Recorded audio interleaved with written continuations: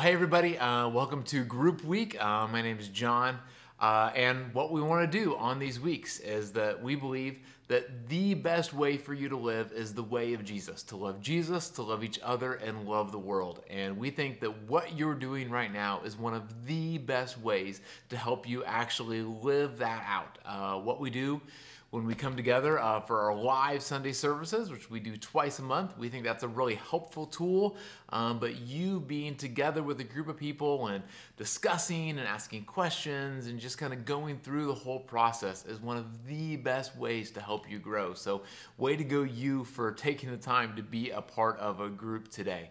And so in a second, we're going to talk about a text, but before we do that, part of the way of living the way of Jesus is living in deep relationships with other people. So we want you to take a few minutes to better get to know the people that you're sitting around and for them to get to know you. And so to do that, we want to discuss three questions. First question, share what you're grateful for. What has been going on the last couple of days and you were just thankful for it. Secondly, what's something that maybe from the last few days, or maybe as you're looking forward to the next couple days, what's something that's just been really challenging? What's something that maybe you're pretty stressed about? Go ahead and share that if you would with the people around you. And then lastly, take a few minutes to share what we talked about 2 weeks ago. What'd you do with that, if anything? How has that been going? What we talked about a couple weeks ago is we talked about the idea that we want to do good things, but we don't want to do good things just because we have to do them, because there's a way in which you can do good things that you're doing it out of obligation, out of guilt, maybe even out of shame, and that's really not a helpful way to do good things. But we want to do good things like going to church, reading the Bible, praying, serving, trying not to sin, building deep relationships. We want to do those things not because we have to. We want to do them because we want to. And especially, we want to do them because of love. So we talked about that 2 weeks ago. And so share, how's that been going? Maybe talk about maybe some of the good things that you've been doing over the last few days. And why did you do those good things? Did you do those because you felt like you had to? Or did you do them because you wanted to? Did you do them out of love? So take a few minutes, pause me, and share with the folks that you're with what you're grateful for, challenges, and then how's it going with what we learned last time we were together. So discuss.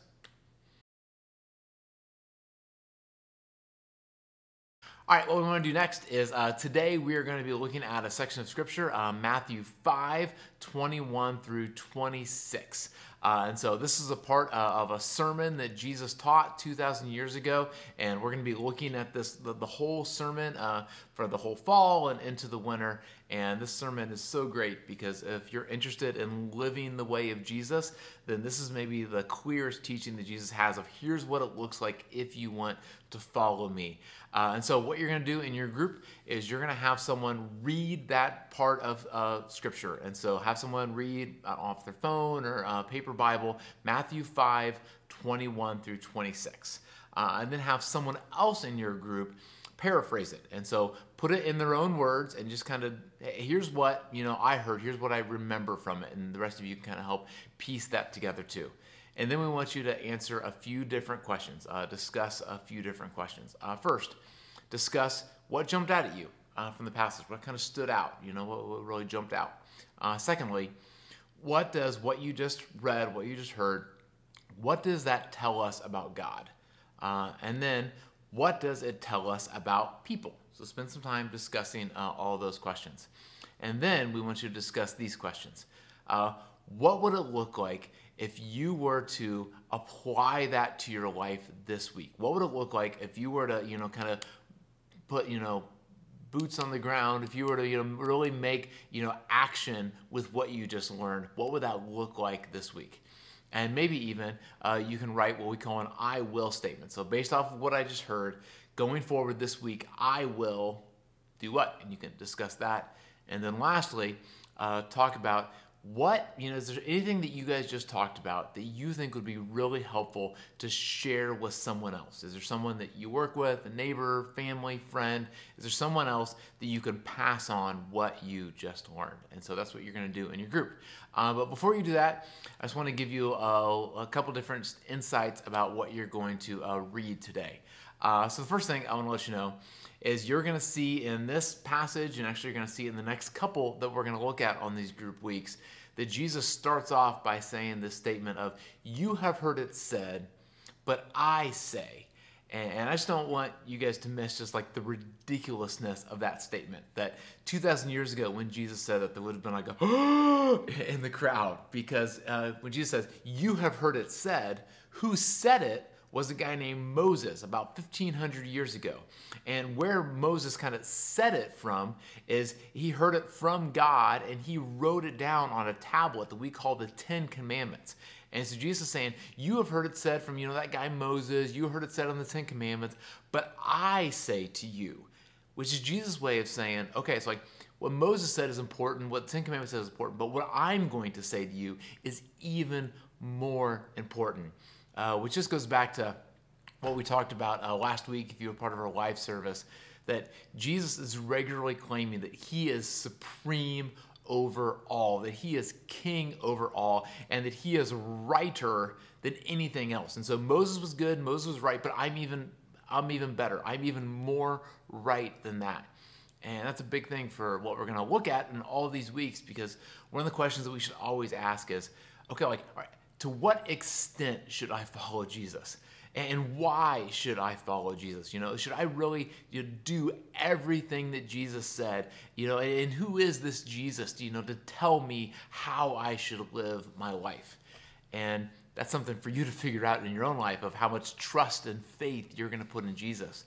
But what Jesus claims about himself is that he is the most right person that ever lived, and the way that he said to live is the best way to live, and he backs it up because he claims that he was the Son of God. And this is just another one of those moments where he makes that statement, and the folks in the audience would have been like, that's a big deal, and I think it should be a big deal to us too. Second thing is that in this passage, and again in last one we talked about in community group, and what we're going to talk about for the next few, there's a big thing about the idea of like motivation, is that what Jesus seems to be after is not just behavior modification. He's not just trying to get us to like change the way we act. The goal isn't to get to the end of the day and be like, okay, did I kill anybody today? No. Did I commit adultery today? No. Did I build an idol today? No. And as long as I didn't do all those things, it's like, okay, good. I'm a good person, and I guess God likes me. What Jesus is after is something way bigger. He doesn't want to just change like our outward behavior. He wants to actually change what's going on the inside of us. And so when you guys get to the part where you're talking about your I will statement today, if I can give you a little bit of a push, the I will statement, we're talking about anger today, shouldn't just be, okay, this next week I'm going to try not to be angry. This next week I'm going to try not to lose my cool. This next week I'm going to try not to kick the dog.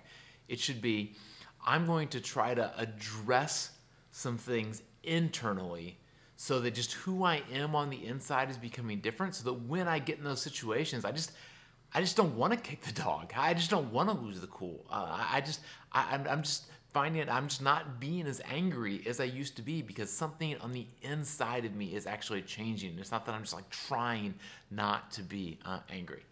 Another thing you should know about this text is Jesus is going to talk about 3 different ways that we can kind of lose our cool or be bitter with other people. And so the first one, he's going to talk about being angry with people. And a lot of us know what it looks like to be angry with people, and we all have our own stories, and you can share those in your group. But he's going to use a couple other ones that we might not be as familiar with. He's going to talk about the idea of this word raka. And by raka, he's meaning like calling someone like an empty head. It's the idea of calling someone unintellectual. That like anyone who would say something like that, I mean, they must be so dumb. Anyone who would do something like that, they must just be an idiot. Anybody who would vote for somebody like that, they just must not be using their brain at all. And maybe you've heard someone use those kind of accusations before. Then the other one he's going to use is the idea of a fool. And by fool in this context, he's really meaning someone who's acting immorally. And so, everyone knows that people in those neighborhoods, everyone up there is greedy. All those people are snobby. All those people are like that. Or maybe all the people that struggle with that kind of a sin, like that kind of a sin is really bad. I mean, all of us sin, but my sins aren't that bad. But like those people's sins, those are the really immoral people. And in all of these that Jesus is going to talk about, they all have an air of superiority, of like self-righteousness. They're like, I'm angry because I'm right and you're wrong. I'm angry at you because I'm smart and I've really thought about this, but your standpoint is dumb. I'm really angry at you because I'm on the moral high ground here, but you're really immoral. And Jesus is going to have some stuff to say about that, and you guys can discuss. Two other questions that I think will help you guys as you're going into your discussion. First question is this: is it possible to have a great, loving relationship with Jesus and at the same time have some sort of real bitterness and anger against someone else? Is it possible to say, I go to church and I love Jesus and me and Jesus are really, really good, but my dad and I am so ticked at, and my neighbor, my coworker, if I'm is it possible to sing songs in church where you're just I love you, Jesus, and then on the other side, you're on the way home having these imaginary conversations about this person that you just would love to tell off? Is that even possible? And then second question, have you ever seen a conflict, or maybe you've been a part of a conflict and it just blew up? That blew up the company, blew up the marriage, blew up the friendship, blew up the family. It just, got way out of hand. You go back to the very beginning, before, and oftentimes it was a small altercation. It was a little thing that kind of sparked that then blew up into this big thing. And have you ever had a moment where you thought, man, if we could just go back to that part, if they just could have if we could have got everybody in a room and we could have talked about it then. If I would have gone back and said sorry when I had the chance before it blew up, could we have actually avoided this whole thing? So hopefully that's a little bit of a help to get you guys kickstarted in your conversation. Enjoy. I want to become a less angry person. And again, it's not that I don't want to just try to be less angry. I want to actually just become a person of hope and love and joy and just actually transformed on the inside. And I pray the same thing for you. So have a good time in your groups, discuss, and let's grow together. See you soon. Bye.